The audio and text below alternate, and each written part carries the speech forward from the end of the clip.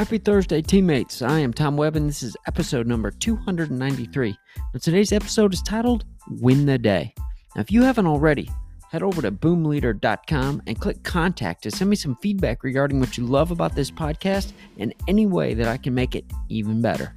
I have a special guest, Charlie Cass, joining me tomorrow, and he's going to talk about leading with your values and the difference between buy-in and ownership. Now, this game of life is a long-term play. What we're going to talk about today is how you win the day. The best way to win in this game of life is by improving your daily habits. Leading with these daily habits creates your system, and that fuels results. Now, the fact is that small changes compound on one another. Each time you master a new skill, you automate an old task, or you complete one extra task, you're improving your life system and increases your chances to win.